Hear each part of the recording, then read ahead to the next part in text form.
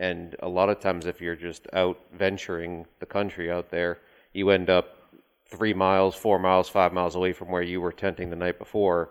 You're not going to want to turn around and backtrack that whole area. You're going to want to set up a new tent, sleep the night, and then get back up. And for sure, the tent to me in that situation it's incredibly beneficial because you can just quickly throw it up, get up in the morning in the dark, get it back down, and get back on your back and get going.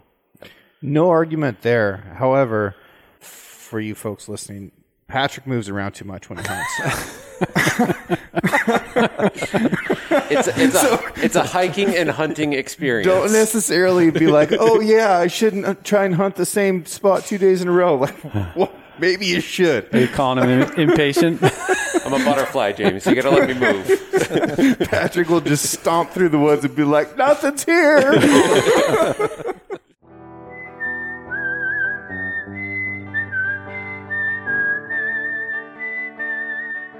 These are stories of outdoor adventure and expert advice from folks with calloused hands. I'm James Nash, and this is the Six Ranch Podcast.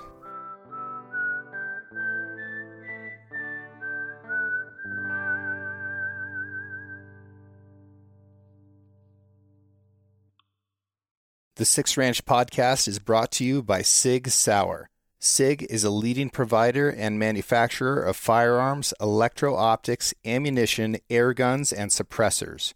For over 250 years, Sig Sauer Inc. has evolved and thrived by blending American ingenuity, German engineering, and Swiss precision. Today, Sig Sauer is synonymous with industry-leading quality and innovation, which has made it the brand of choice amongst the U.S. military, the global defense community, law enforcement, competitive shooters, hunters, and responsible citizens. Sig Sauer is also a premier provider of elite firearms instruction and tactical training at the Sig Sauer Academy located in New Hampshire. For more information about Sig Sauer and its complete line of products, visit sigsauer.com. Gentlemen, thank you very much for that tour this morning. We're in the headquarters of Nemo Equipment. Are we still in New Hampshire? I feel like we're in New Hampshire. It feels like we're in a place where you can cross state lines really easily not realize that you've done it. Yeah. You could just about throw a stone to Maine from here. Yeah. Okay, so we're a stone's throw from Maine. We're in New Hampshire. We're in Nemo. What is Nemo? Who are you? Nemo is a designer manufacturer of high-end outdoor gear. Okay. Who are you? I am Cam Brensinger. I'm the founder and CEO of Nemo. I'm Randy Gaetano, and I'm a content creative director here at Nemo. Been here 3 years. Not comparable to Cam's 18 years of being... 18 and a half now. Yep. Yeah. This is Cam's baby. Yep. And we also have Patrick Hanley.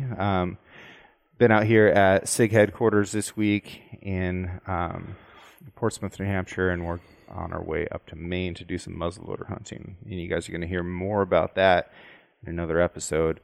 But we got this opportunity to come out and tour this facility, and it's so cool because I've used your guys' stuff, and to have that experience like in the mountains of Colorado and in a legitimately very trying environment, and then come out and kind of see where the concepts were born and everything that you're doing to test them here. It's amazing. It's really fun to have this opportunity to go through everything. It seems very evident that innovation is important to you. Tell me more about that. Yeah, so just as you were just saying that, James, about almost kind of pulling back the curtain, right, and seeing where our gear comes from. I had that experience when I was in school. I went to school for product design, and I interned at Black Diamond Equipment, climbing equipment maker, back around 2000. And I remember the first time I got shown how to make a runner, which is basically just a webbing loop that we use in lead climbing, and just thinking like, wait, humans make this? Like it's not made by magical elves somewhere, right? And that was totally addicting to me. I mean, I've always loved making things. I've always loved outdoor adventure, and the notion that you could design and make things that would extend people's capability, or that they'd really count on or use to go to amazing places and do great adventures. Like I had to do that. Yeah. That's interesting that you can take something as simple as that and you can really track it back to, this giant organism, which is now. I think that there can be an issue with innovation today where people will create something that is not needed. It's a solution looking for a problem. Yep. How do you keep from falling into that trap?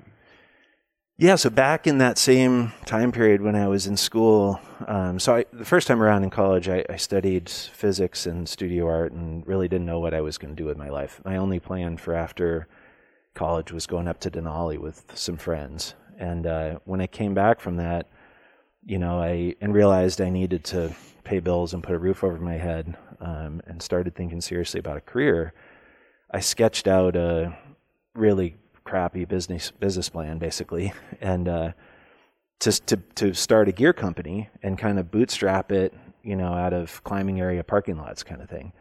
And I showed it to my dad one day, who said, spared telling me what a lousy plan it was, basically, and said, you should check out industrial design. And when I saw what industrial or product design was, it was like manifest destiny. Like that's what I got to do with my life. So I go back to school. I had no design background, so I basically had to go back and redo undergrad. And I did that at Rhode Island School of Design.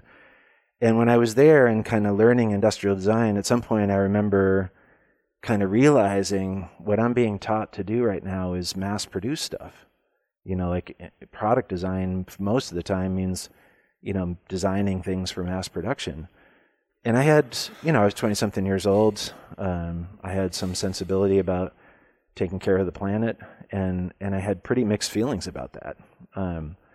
And so right from the outset, before I even incorporated the business, I thought, if I'm going to quote mass produce things, everything we bring to market has to be worthy. It has to be justified. And so a golden rule of Nemo has always been, we will not bring anything to market that's the same as what's out there. Everything we bring to market has to improve the experience of adventure.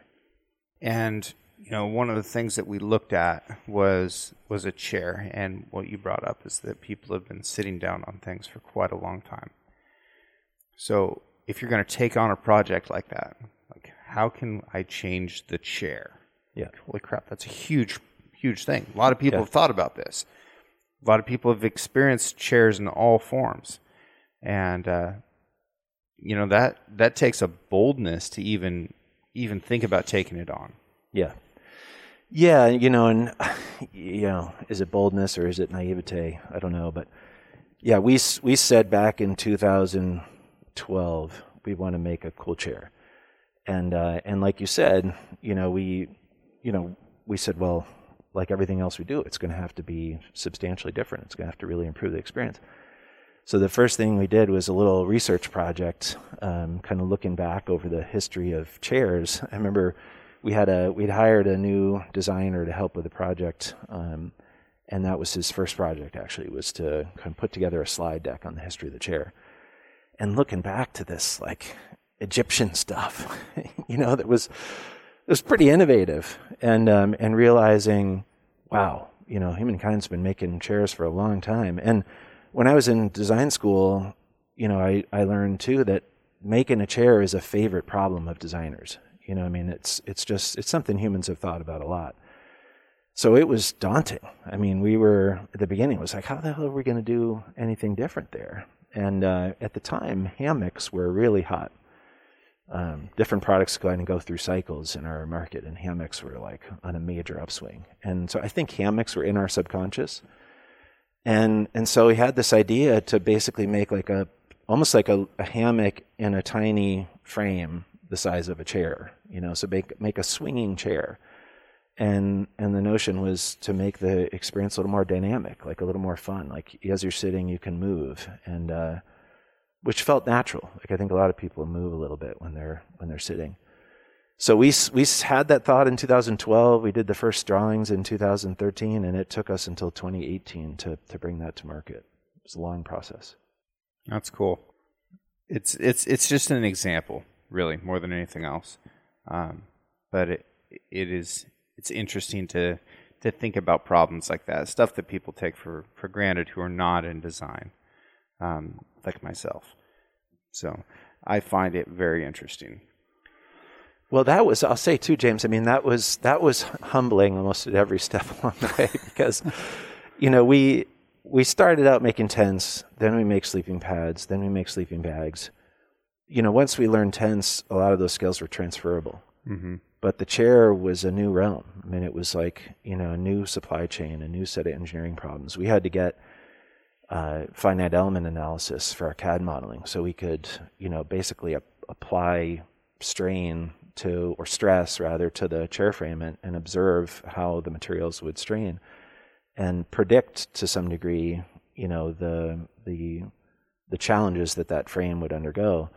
So we had to get new tools. We had to set up the lab a certain way. We had to build test equipment, and it turns out supporting a hammock. There's a lot of forces in supporting a hammock, and building something strong enough to support a hammock in the form factor of a chair was strenuous. And it's the cool thing about that was it sort of showed us after that point. We were 12 years into the business, 10 years into the business, and it showed us. It sort of emboldened us to kind of be willing to continue to break out of, our experience and try new things, tackle new product categories. And I love the testing of equipment because that's a lot of what I do, and I do it because I enjoy it. So seeing the machine that you guys built to, see how much these chairs could take before they collapsed is awesome. Yeah. And I think that a lot of people have probably sat around a campfire at some point and either sat down into a chair that died at that point, or tried to get up out of it and killed it in that means. So, the first thing that I asked when I see all this equipment that's obviously designed for killing this thing and seeing how much it takes to kill it, it's like, how much does it take to kill it? Yep. And your answer was great because it wasn't something that I'd considered. So you have, a static load, like you gently place a, sober man into this chair who's still in control of his facilities. And then 5 hours later, after 27 bush lattes, down he goes with full force of gravity. That chair's going to have to be a little bit stronger at that point. So when you think about load ratings, you can't just be like, oh, it can hold a 300-pound, object.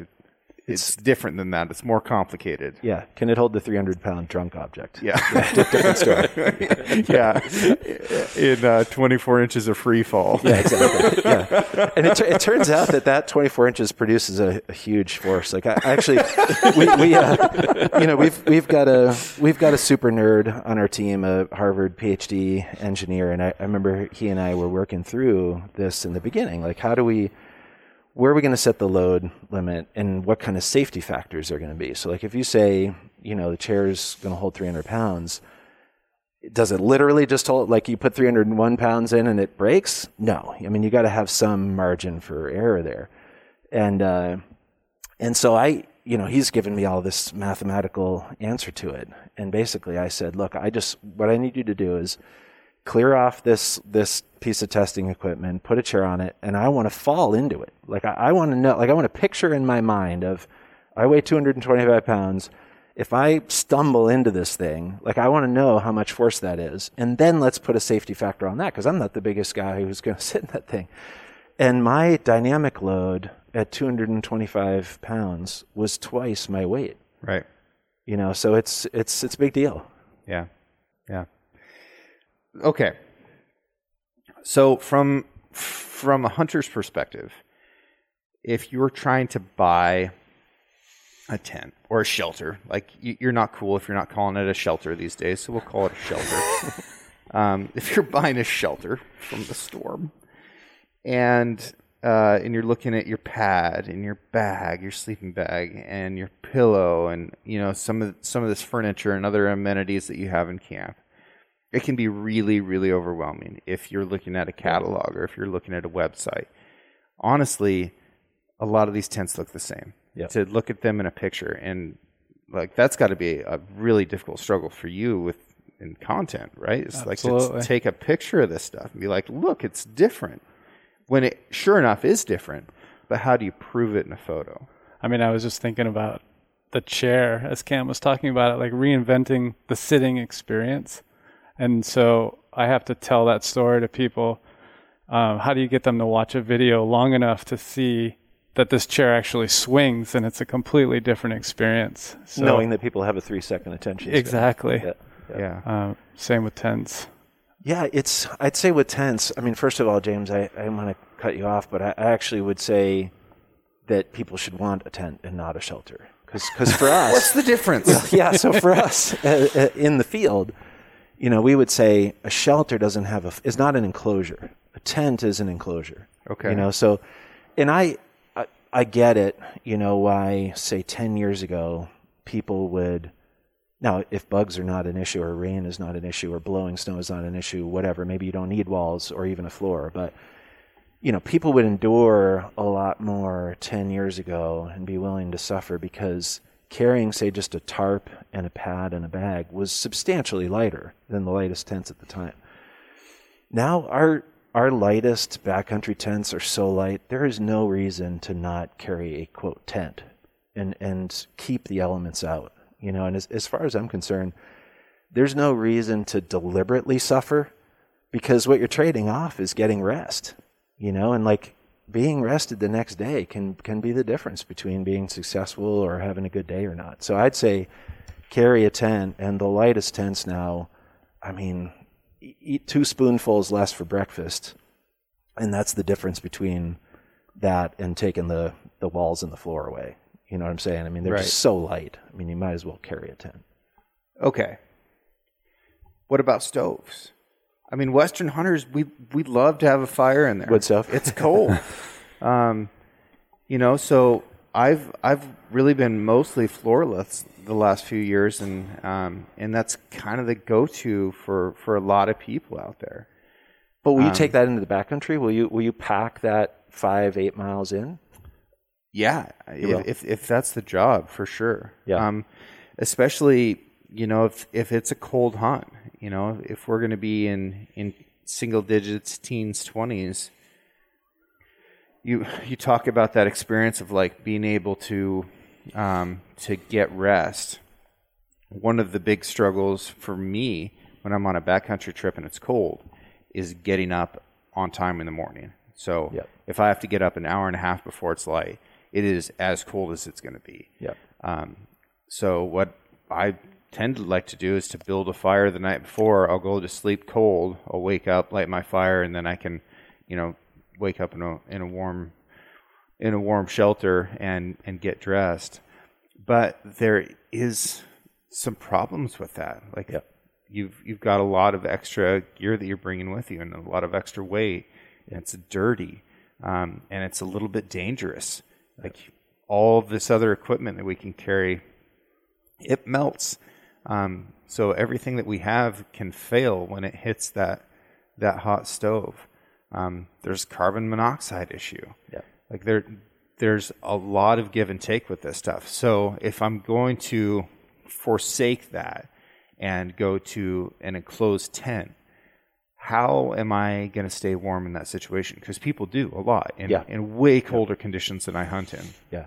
Well, first of all, I mean, I would say, look, it's all of these things compromise something, right? And there's no perfect solution. And I've spent over 40 nights in a wall tent this year since COVID started. And the cold ones, we're running a wood stove, and that's great camping living. Yeah. So, I mean, I love that. But in a backcountry situation, I guess because my roots are on the mountaineering side, where whether you could do that or not, like we just never even thought of bringing a wood stove. We didn't bring a wood stove to Denali. The way we address that there is the tents in the first place are pretty small. So when you wake up in the morning, the second you open that sleeping bag, you're actually warming that air volume pretty fast. And, during the night, you're in a super warm, I mean, I guess the sort of 3 zones to consider would be, when you're hanging out in the tent in the evening, and you're passing a little time in the evening and you're trying to dry your stuff off maybe, and, and you're, having a conversation with your buddy or whatever, and then the sleeping part, and then the morning when you're getting geared up. As far as the the kind of in the evening part, it's, if you got one or two people in a small tent like that and you're kind of down to your long underwear, you're warming that little, like our little Tenchi or Chigori mountaineering tents, or any mountaineering tent in that category, they're small enough you're going to warm that up. Then you get into your minus 20, minus 40 sleeping bag, and you're trapping all that heat inside, so the tent is going to be ambient air temperature. And there's a little bit of a mythology that different tents, will warm different. In the middle of the night, like your heat is trapped by that bag. It's in that bag. Right. I don't care what the tent is made out of. It's going to be ambient air temperature. In the morning when you wake up, it's back to, first of all, from mountaineering days, I put all my gear, all my clothes in my bag with me, which kind of sucks, honestly, for the first hour. But you do this sort of bellowing technique where, you open up the bag a little bit, you bellow your bag, and you'll boil that moisture off. And so by morning, I'm waking up, all my gear is warm, it's all dry. I'll put as much of it on as I can while I'm still in the bag. And then the second I crack my bag open, 5 minutes later, it's reasonable. Not only am I already partly dressed, but it's reasonably warm in the tent. Yeah. Yeah, that is a really interesting thing. And honestly, the same thing with wall tents. Like you can have a 12-ounce canvas wall tent with a 12-ounce tarp over the top of it, and you can have a stove that's glowing like a cherry. And I always say that the tent is the same temperature as the stove. And as soon as that fire goes out, it gets cold. I mean, there's not an R value in canvas. There just really isn't. That's not the way it works. Well, so that's a perfect point. And so if I kind of equate the two, and I'm thinking again about all these nights. I mean, this last weekend, I spent a couple nights in our wall tent with a wood stove. And you fire up the wood stove when you're hanging out in the evening. It burns down in the middle of the night, and it turns to ambient temperature, and then you crack it back. You get it back going in the morning. Again, the difference is that, like, our wall tent is 12 by 17. There's no, and we got my two kids and my wife and I, that's not enough body heat to warm that up. Right. You know what I mean? So we get up in the morning. It's not going to be a warm tent unless that wood stove is going. But if we're in a 2-man mountaineering tent and my wife and I sit up in long underwear, in minutes, it'll be warm. Yeah. We found that in Alaska too. Me and Daniel spent a lot of time in the Endurance out there, and in the morning time, exactly what he said. Like, you'd get up in the morning and it would feel that chill, and you could kind of feel it for a little bit. As soon as you wake up and you start moving around, and we'd start making breakfast and everything, it would immediately warm the inside of the tent up. Yeah. It was interesting though, and actually, I think everybody would find interest in this, and you're the guy I need to ask about it, and James will want to know the answer to this too. So I don't know if you guys have like a standard as far as tent sizing go, but can you explain to us, like, when you say 2-person tent, so like the Endurance is a 2-person tent, and I call it my little hotel because I have so much room in there when I go by myself that I will carry that weight just because I like having the extra space, and if somebody else needs to crash with me, they can jump in there. Yeah. How is there actually a standard when they determine, based on the amount of seasons a tent is worthy for, how big a 2-person is in a 4-season as compared to how big it is in a 2-season tent? It's not a protocol or a formal testing standard, but the industry standard is to use our sleeping pads. Like, over the years, our pad sizes have become standardized across brands. So we basically all make 20-inch, 25-inch, and 30-inch pads. So we say, we use the 20-inch pad. 20 by 72 is like, that's the footprint of a person. Mm-hmm. And then from there, it's up to us. So, in a mountaineering tent, typically we'll give you more room because we recognize that you're going to have a lot more gear. So that's why it feels more palace-like, because there's room in there, knowing that you got a lot of extra clothing with you and stuff. Gotcha. That makes sense. Yeah. And the same concept applies to bags that Cam is talking about for tents, where a slimmer bag is going to be more thermally efficient because you're not warming as much air up. Sure. Yeah, I'm glad you brought that up, Randy, because that comes with the same kind of compromise, right? It's like the mummy bag, it's going to keep you warmer. You're going to warm it up right away. You're going to keep it warm with fewer calories during the night, but you're also not going to spread out in a running position. Mm-hmm. So the wall tent is like that. Like, you can stand up in the wall tent. You can walk around. You can hang up your gear to dry. You can have a wood stove, but But the trade-off is you need a lot of heat to warm that thing up.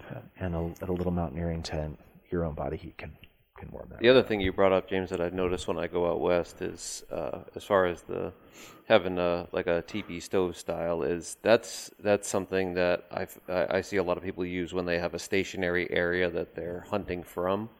A lot of the times, like when me and born and raised, when we were in Colorado, a lot of days you were doing camp on your back. You'd wake up in the morning, you're going to pack up, put everything back in your pack, and you're going to walk with camp on your back all day and then pick a spot that night. And that's where I saw the benefit to the tent, without a doubt. Back there is that we never stayed in some of those days. We never stayed in the same spot 2 times.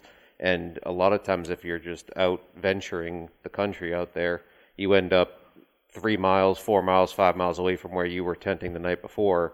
You're not going to want to turn around and backtrack that whole area. You're going to want to set up a new tent, sleep the night, and then get back up. And for sure, the tent to me in that situation it's incredibly beneficial, because you can just quickly throw it up, get up in the morning in the dark, get it back down, and get back on your back and get going.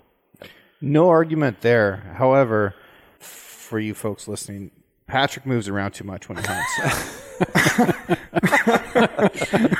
It's a hiking and hunting experience. Don't necessarily be like, oh yeah, I shouldn't try and hunt the same spot 2 days in a row. Like, well, maybe you should. Are you calling him impatient? I'm a butterfly, James. You got to let me move. Patrick will just stomp through the woods and be like, nothing's here. James uses these binocular things and all this weird stuff. You like to see it firsthand. Yeah, you just got to keep going. Eventually, he just finds this elk with its tongue hanging out. And it's like, shoot me. I'm tired. Yeah. He's tired of running from you. And then he, sets up his tent and is happily right there next to his dead elk. So. Temperature ratings on sleeping bags. I have not quite so humorously joked that I feel like that the temperature rating on a bag is a temperature at which you die. How do we actually come up with that number? Because if you're in a 20-degree bag on a 20-degree night, you're probably not super happy. Yeah. Yeah, so there's actually with the current bag standard, they're tested with a heated mannequin. So there's a formal protocol for how the bag is tested in a lab, and they come out with 3 ratings: a T comfort, a T limit, and a T extreme. And basically, the temperature comfort is the temperature rating at which the average person, male, female, whatever your kind of physiology is, you're going to be good to go. You're going to be comfortable. T limit is the temperature at which average female physiology will be comfortable. And T extreme is beyond that, anyone's going to die.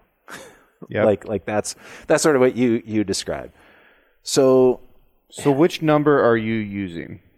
So typically we use for women's bags, and we're starting to move away from genders for bags, because there's really not a lot of good reason for that. You've got people of different physiologies despite genders, sure, and people of different heights despite genders. But typically in the industry, women's bags are warmer. They're about 15 degrees on average warmer than a men's bag. Maybe I need to look into those. Well, the other thing is it's up to, so everyone who's publishing a temperature should be following the standard, but it's also up to the brand's discretion, kind of where they draw the line. Like if the test result comes back and says, this bag is warm to 29 degrees, do you call that a 29-degree bag? Do you call that a 30-degree bag? Do you call that a 32-degree bag? Do you call that a 40-degree bag? You know what I'm saying? Mm-hmm. And we learned in our early history with bags to just sandbag them. You're better off to have a happy customer. Right. We'd thread the needle. Like if we got a 30-degree test, that might be a freezing bag. A 32-degree bag, we call it. Now we give a few degrees. And the trade-off is you give up, your bag's going to be a little bit heavier when it comes to spec comparison, and we give up a little margin, but because physiology varies, Sure. right? And, you know, what works for you may be different than me or the next guy. And so we give a little bit of margin there. And most good bag brands will do that. Yeah. Okay. So which number do you use? It depends on whether it's men's or women. And like I said, we're actually kind of moving away from doing that and actually just publishing, you know, disclosing like what the comfort level is. Okay. Instead of calling it a women's bag and it just is 15 degrees warmer, like, you know, here's the spread of kind of where that, and then you pick. Gotcha. That's the direction. Choose your own adventure. Yeah. Are you comfort, are you limit, or are you extreme? Exactly. Yeah. Okay. Yeah, and then you kind of know. Well, I'm sleep cold. comfort. Just so you know, if I call you and be like, what bag do I need? It's like, Yeah. Well, and it's funny. Like my wife and I are exactly that. So she's cold when it's less than 80 degrees out. Right. Until she's sound asleep. And then something switches in her brain and her physiology like turns on and she goes to 1,000,000 degrees and she throws all the covers off. And in the middle of the night, I'm exactly the opposite. My physiology like goes into torpor. Like I'm like a hibernating bear and I need every cover on the bed. So it just, it depends, you know, everybody's different that way. yeah. Well, it sounds like you have a good relationship worked out there. Yes. Does the exterior materials of the bag have an impact, or is it merely just the fill? In other words, can you create a material internally and externally that retains heat better, that raises that temperature rating, or are you guys relying on the fill mostly? It's really air that produces insulation, you know, so what you really want for the most part is loft. You know, now it depends a lot on the nature of the insulation. I mean, the down feather is still unmatched by any human technology in terms of, like, if you look at that thing under a microscope, it's like a little fractal. You know, I mean, it just gets like these little tiny fibers, you know, and then you look the next level and there's more little tiny fibers. And then, I mean, it's just this crazy little structure. All holding air. Yeah, it just traps a lot of ambient air around it. And especially, you know, fill power for bags is basically the amount of air volume that little downy feather will fill. So the higher the fill power, the more voluminous, the more air that little feather occupies. So especially with, you know, call it a 700 and above fill power down, it's just, there's nothing quite that good at being insulating. What it's doing, again, is just sort of locking air molecules around it. And that's the best insulator. So the fabric contributes something, but very little. Okay. Now, in our sleeping pads, we use a reflective film that bounces radiant heat back. And that still counts on some airspace in front of it. It's not like if you put that space blankety mylar film right against your body, it's actually a conductor. But if you put it at a little bit of a distance away, it'll bounce radiant heat back. So it is possible to use thin films to do some insulating, but in a bag, it's not really practical to do that because one of the other considerations is you want it to breathe a lot, especially if it's a down bag. But you don't want to be trapping a whole lot of moisture inside that system. And sort of back to what we were talking about before, you know, especially in the case of if you're backcountry hunting and you're in a shoulder season and you're very likely wet. It's, you know, very likely a wet environment one way or another. If you're bringing that wet clothes into your bag to dry it off in the night, the last thing you want to do is have that be a big vapor barrier. You know, I mean, you want to boil that moisture out of the bag during the night and wake up, you know, with everything nice and dry. So in addition to trying to make air volume, we're also trying to make sleeping bags breathable. Okay. I want to talk about sleeping pads. I feel like that's something that folks gloss over. You know, they'll spend $350, $400 on a sleeping bag, and then they're like, they get a pad as an afterthought.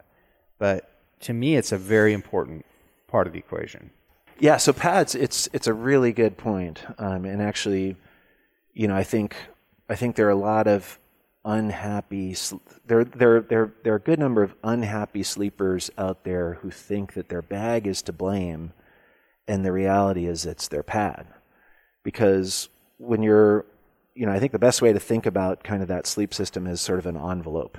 And when you lay on the sleeping bag, you're crushing all the air out of it. And we were just saying, like, air is really the insulator. So the part of the bag that you're laying on is not doing you a whole lot of good. So if you think of it as sort of the 360 envelope around you, that part that's crushed down in your bag, it's useless. It needs the pad. And furthermore, the pad had better be just as insulating as the rest of that envelope. So you got to have a pad that matches your bag. Or maybe even more so because you're in contact with the ground, right? Yeah, truly. I mean, especially again in a typical fall hunting environment, that ground's probably pretty cold, for sure. And if you're in a small tent and you've limited convection, you don't have a lot of wind passing through, you don't have a lot of convective cooling, you're right, the ground may be an even bigger heat sink, And there's a lot of, so with pads, it's sort of the same but different strategy for how to create insulation. But there have been some brands like Exped years ago put down into pads, which was a brilliant innovation at the time and kind of unlocked, after years of the Thermarest self-inflating pad being really the only option for us in the backcountry, Exped's down pads really unlocked, a new era of innovation. And when we came into the space, the race was really, how do you make those higher R values, say a 3 or a 4 or a 5 R value, at the least possible weight and pack size? And the way we're able to do that is basically by making a honeycomb of cells inside and using reflective membranes, which we were talking about before. And also sometimes we use, we call it white fuzz, like a non-woven filament insulation, synthetic insulation inside. But at the same time, unlike the bag, you've got to not only be insulating, but you've got to create an air volume. You have to make a comfortable thing to sleep on. So they look like nothing. We joke about it all the time here. It's like just this boring looking slab. But it's been tricky development over the years, making a really great pad. And I don't think that's obviously with sleeping bags, there's not one bag for every occasion. There's not one pad for every occasion either. If you're going to go on a river trip, you're going to want a different pad than if you're going to go, out on some freaking rock face somewhere, and that's going to be different than if you're going on a hunting trip. Yep. If your pad is inflatable, folks, you need to bring the repair kit with you, because inflatable means that it can also be unintentionally deflatable. Doesn't matter who makes it, and it can absolutely ruin your ability to sleep. And pretty much no matter what, if you're hunting, if you're camping, a third of your life you're going to spend sleeping. Yep. And that's why we're talking about this stuff. So, well, James, you hit important. on a couple of great things there too. The thing about backcountry hunting, right, is you're very likely not in a groomed gravel parking spot. So you might be out in thorns and rocks and twigs, and there's a lot of stuff there to puncture. So, what I usually do and what I'd recommend, and kind of back from my mountaineering days, is also carry a closed cell pad. In any real cold environment, we bring both. And we for us, we have a Z folding closed cell foam pad we call Switchback. I'll bring that with an air pad, and the idea is, that Switchback closed cell foam pad is super robust. It's really resilient material. It's gonna protect you no matter what.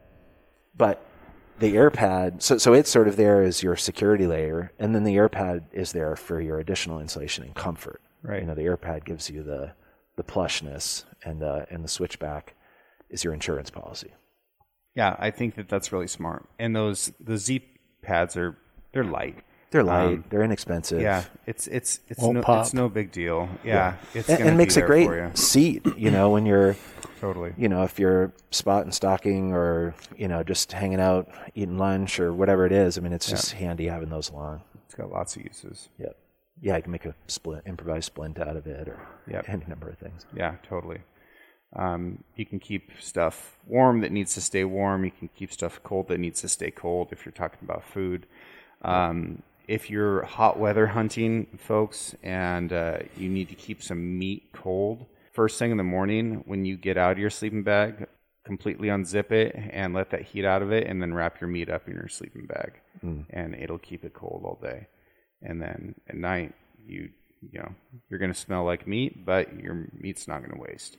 So there's lots of ways to use this stuff, and whenever you are living off what you can carry, everything that you're carrying should have multiple uses.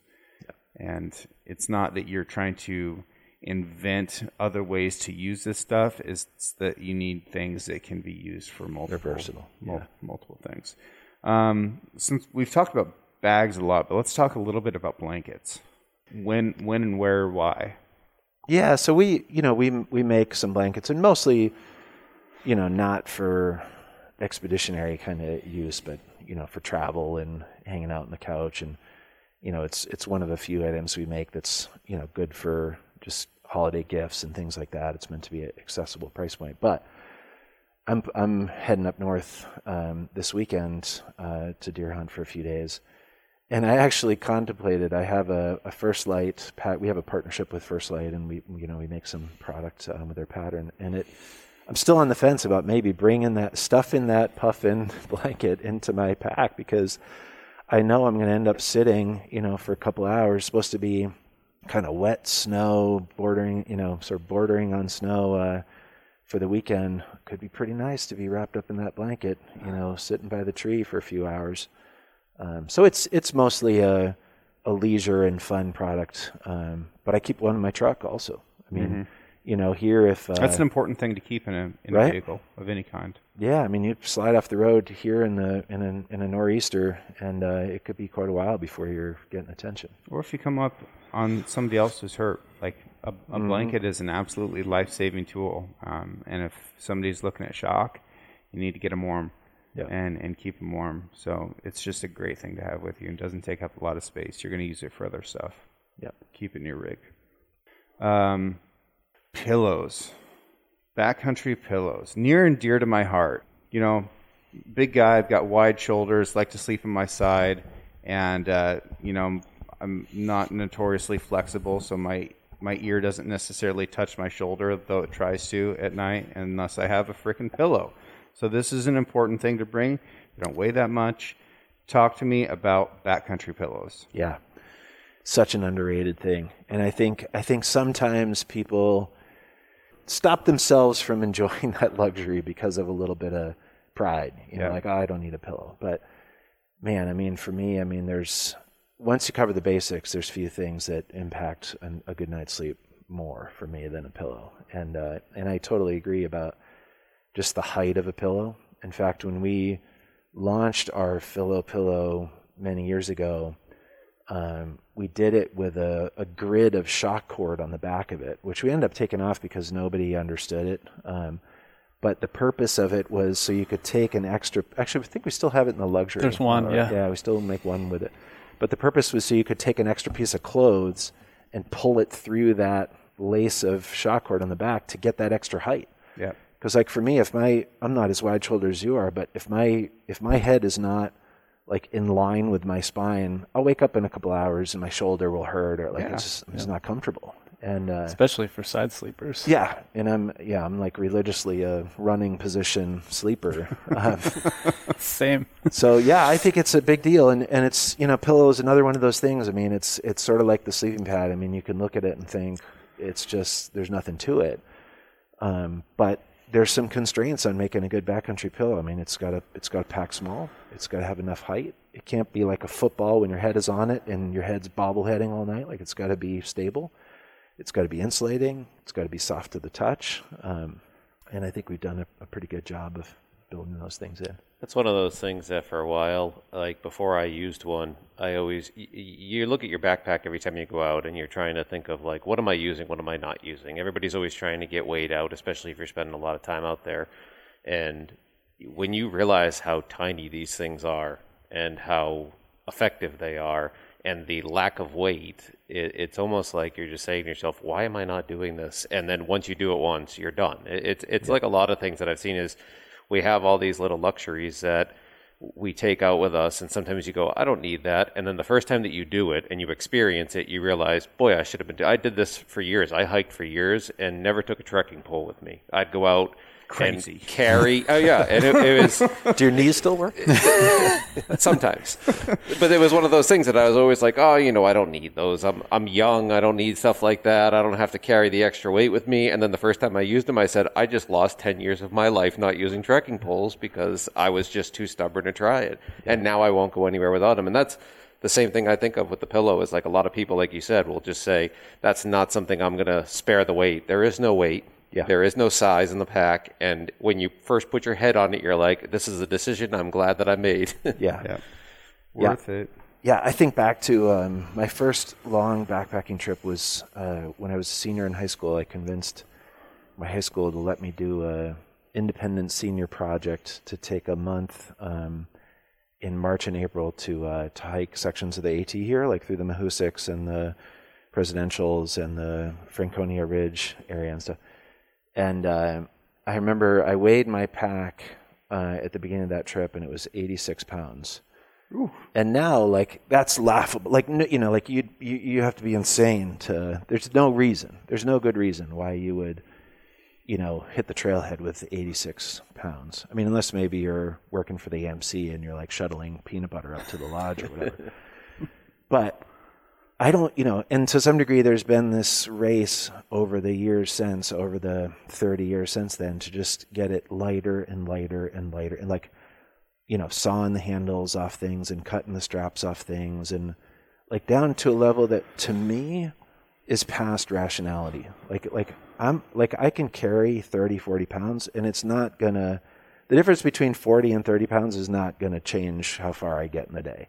But it may completely change how much I enjoy my meal or how well I sleep at night, or what, you know what I mean? It's like when you're down to a few ounces, particularly if it's a few ounces like a pillow that may truly transform how you sleep at night, like I say, it's worth it. It's interesting you say that from a comfort perspective, like James brought up with the sleeping bag, and the way that I am with a tent is the world has become down to this technology is minimalist. Like this, if I can get my pack to 10 pounds and I can survive in the wilderness, I have the best setup ever. Where in fact, like the more I would try to lose some of that weight, the more you start to realize like, hey, those extra couple pounds make me refreshed in the morning. They make me feel better. They just, like I was telling Randy, I've carried that endurance tent pretty much everywhere since I started using it. Yep. And it's going to add 3 or 4 pounds to the Kodiak I was carrying last year. But as I used it more and more, I was like, it was a sacrifice. Yeah. It's like somebody saying, I sleep really, really hot, so I bring a 30-degree bag almost everywhere. I very rarely use anything on that. But if you're James and you're saying you get cold in the night, that 0-degree bag is going to carry an extra pound with you, but it's worth it because you're going to sleep. And I started, it took a long time to realize that, but I think you bring that up. It is critically important that I think we all get our brains wrapped around technology is the smallest weight completely possible, but comfort is something that you're going to wish you had when you get out there and you realize that extra 2 pounds would have made you happier. Yeah, I think it's like whether you're looking at one element, trying to win on one element of the whole experience, or looking at the whole experience. So like if it's just about who has the lightest pack, well, that's a no-brainer. But if it's like a holistic view of wanting it to be a great experience, wanting it to be a successful trip, like wanting to thrive on that adventure, you may do that math a little bit differently. Mm-hmm. One thing I will say is, if you're planning on killing something and packing it out, you need to be really light when you go in. If you're going to go hunt with llamas and there's no chance that you're going to kill anything, whatever, bring the luxuries. But that difference between carrying a 100-pound pack and carrying a 110-pound pack is often the difference between injury or not. Yeah. So if you can be light on the front end, if you're going to go in there with the right mindset and skill and attitude, being light up front is important. And that's why, this lighter gear, it requires more technology. It requires it's more expensive, and it's not like you're getting ripped off. Like it costs more to make. It costs more to design. Like you have to put on your big brain if you're going to take something and make it lighter and have it do the same job as something that's heavier. Yeah. Yeah, I think it's a great point, and I'm thinking of I went out to Idaho to hunt with our friends at First Lights last fall, right? Two falls ago. 2 falls ago already. And on their recommendation, I bought a EXO pack with a carbon frame, and Great pack. great pack. I mean, Excellent I've pack, loved yeah. that pack since. It's really light.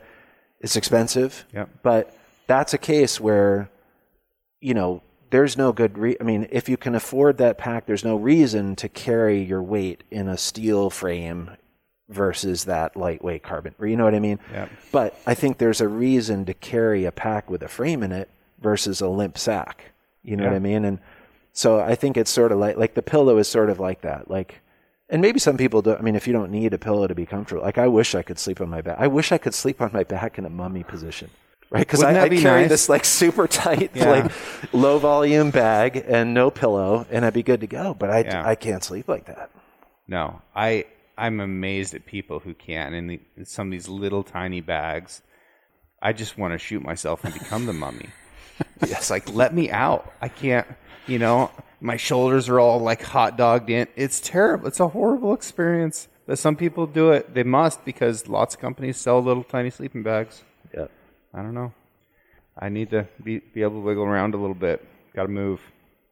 But, okay. So the last thing that I want to ask you about when we're talking about luxuries, I will call this a luxury item, although I will say that if you're going to be in a camp for greater than 5 days, you should really seriously consider this item.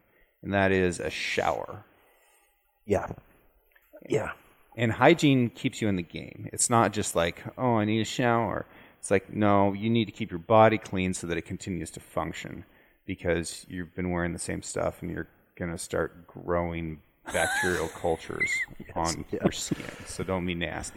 Yeah. But showers, it doesn't necessarily have to weigh 1,000 pounds and require propane or whatever. You have a pretty elegant solution to that.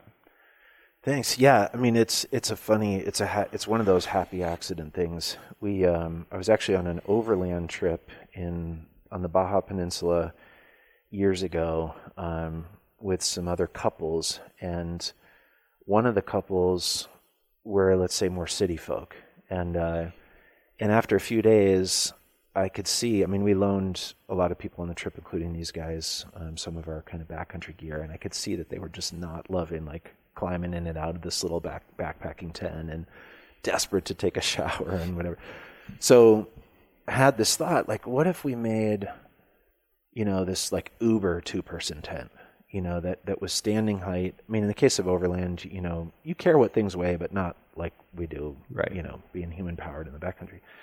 And so what if it were standing height and it even maybe had a shower room, and then and that shower room had a retractable floor, and it had maybe a place to hang a shower inside. So we started designing this thing, and I think we called it the Safari tent at the time. And it was fixing to weigh, 15 pounds and cost $1,000 and was fated from the beginning to be a dead end. But it got us thinking about a shower. We're looking at the showers that are on the market and realizing that pretty much all the camp showers, the stuff that you'd actually kind of carry out into the woods anyway, were these hanging, heated up in the sun, hanging up in a tree somewhere. And so we got some of these things and we're playing with them, and you didn't get a lot of water pressure out of it, and water's heavy. I mean, it's 8 pounds a gallon, right? So it becomes, and then designing a tent strong enough to hold one of these things up high enough that you'd get any water. It just wasn't working. Right. So we had this thought one day, is there any reason why, we were already making tents with inflated ribs in them, air beams we called them, instead of traditional tent poles. So we already knew a little bit about making things airtight and making pumps and stuff. So I thought, is there any reason why you can't take an empty 2-liter Coke bottle, fill it with water, and repressurize it with a little hand pump or a foot pump, and squirt water out of it and clean yourself with that? And that's literally, we made this kludgy little prototype in the shop with exactly that. And with a foot pump from one of our tents at the time, we could make enough water pressure. It was just like, wow, this is cool. And we ended up taking that to market, and the tent never went anywhere. So it really was a happy accident out of the tent exploration. And it's, it packs up small. It's simple. It's resilient. The pump has, we were talking about this a little bit in our conversation before the podcast, but it has a return spring in it, but it's not metal. It's actually stadium cushion foam. So there's no parts to it to break or anything, and it creates good water pressure. Yeah, it's a big deal. I lived in a wall tent for several months one year, going from winter and into spring and summer. And I eventually got a shower, and it was such a game changer. It was such a game changer to be able to get in my rack and be clean at night. Totally. Yeah, and that was not a normal situation, right? I wasn't hunting; I was working. But being able to do that is huge, and being able to do that with a really light, small system that's effective and actually has enough pressure to not just clean yourself, but to clean other things. Totally. That's pretty cool. Yeah. Pretty cool. Yep. So. Yeah, we also make a shelter. I mean, there's a lot of potty shelters or shower shelters out there, but we do make a shelter that goes with it that has a little towel rack and toilet paper dispenser and things like that, and together draining floor. Yeah, and like you said, I mean, it's and I find some of us are more sensitive than others. If I want to get my whole family, let's say, to go out and enjoy camping night after night, that can be a pretty key piece. How do people find out more about Nemo? You can go to our website. It's nemoequipment.com. Call Randy. Yeah, you call me. My number's on my email. We have a YouTube channel as well. It has all of our products. It has some how-tos and some brand videos. We're on Instagram, Facebook, and our blog. We have a great blog that has a lot of adventure stories and tips and tricks, lots of different information. Cool. And your First Light collaboration is on First Light's website too, correct? As well, yeah. A lot of that stuff on there. Yep. We have a full page on our site, and they do as well. That's the only two places that you can get the field collection. Cool. Thank you, guys. Thank you. Thank you. Yeah. Pleasure. Good luck on your hunt this weekend in Maine. We're going to culturize James differently. He cultured us to the west. Now it's time to teach him about the east. Hang out in the thick, dense woods. You've eaten lobster. Leave the binos in the truck. You've drove through Boston. You've eaten lobster. The only Change the missing scope link to a 4-power. Yeah, the only missing link is wearing a flannel jacket and hiking through the woods now. Yeah. And then you're a New Englander. And you're going to hang out with Hal. Yeah, that should be interesting. Yeah, I'm excited. That's I very read his cool. book. Awesome. Yeah, He's a legend. Yeah. Well, good luck to you guys in your upcoming hunts. I know both of you have been in the woods a little bit and have more to come. So Absolutely. Get it done. You as well. Thank you so much.